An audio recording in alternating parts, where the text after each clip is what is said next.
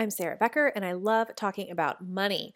I believe that money doesn't have to be scary, that curiosity is more important than correctness, and that everyone can become an expert of their own money with a little bit of help, and that's where I come in.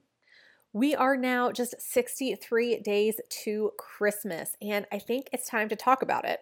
Whether you're celebrating Christmas or Hanukkah or Kwanzaa or both or neither or all, the holiday season is a prime time to cave under stress, overspend, and start the new year in a financial panic. I don't want that for you.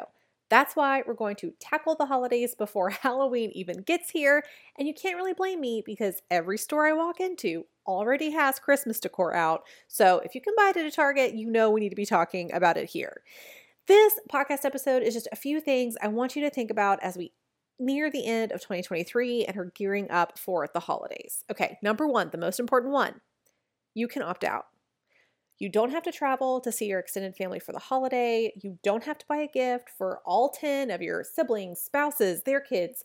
You don't have to go to every holiday party or gift exchange you get an invite to.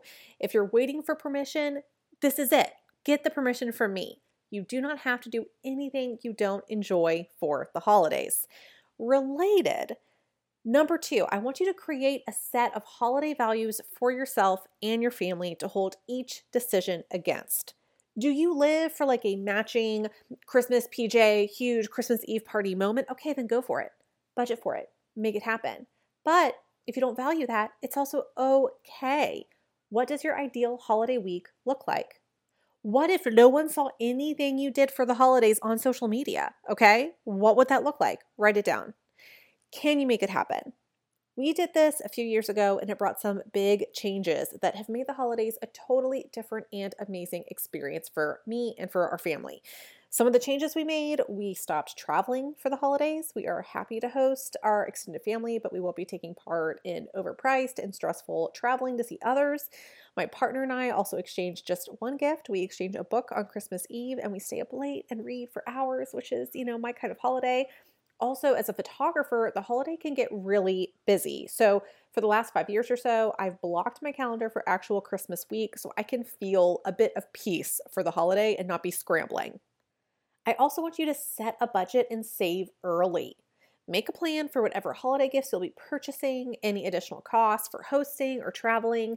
And then I also have like a third holiday budget, and it's basically just like a holiday slush fund. It's things like teacher gifts, last minute costume for a holiday pageant, etc. Once you have a plan, don't be afraid to get creative to stick to the budget and save early.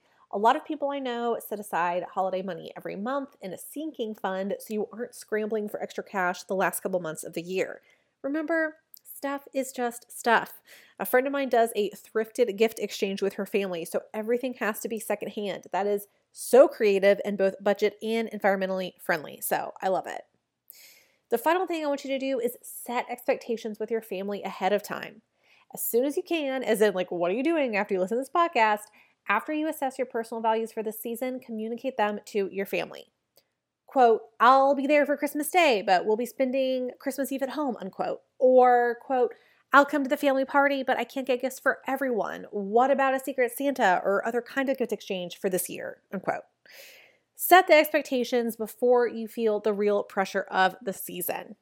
Personally, I can't wait for my Christmas Eve book, which will probably be purchased from a thrift store or thrift books, a crisp Christmas morning walk followed by pancakes, which is Barry's specialty, and wearing my cozy thrifted winter scene sweatshirt the rest of the day that I wear every year on Christmas. Keep in mind that the best and most magical traditions are usually dirt cheap. If you enjoyed this teeny tiny bite-sized podcast, you can tell a friend, leave a rating, or shoot me an email or a DM. The ratings and reviews mean so much to me. So please, if you have a minute, please rate me 5 stars. You can find me on Instagram at Becker Talks Money and via email at hello@beckertalksmoney.com. I'll see you next week.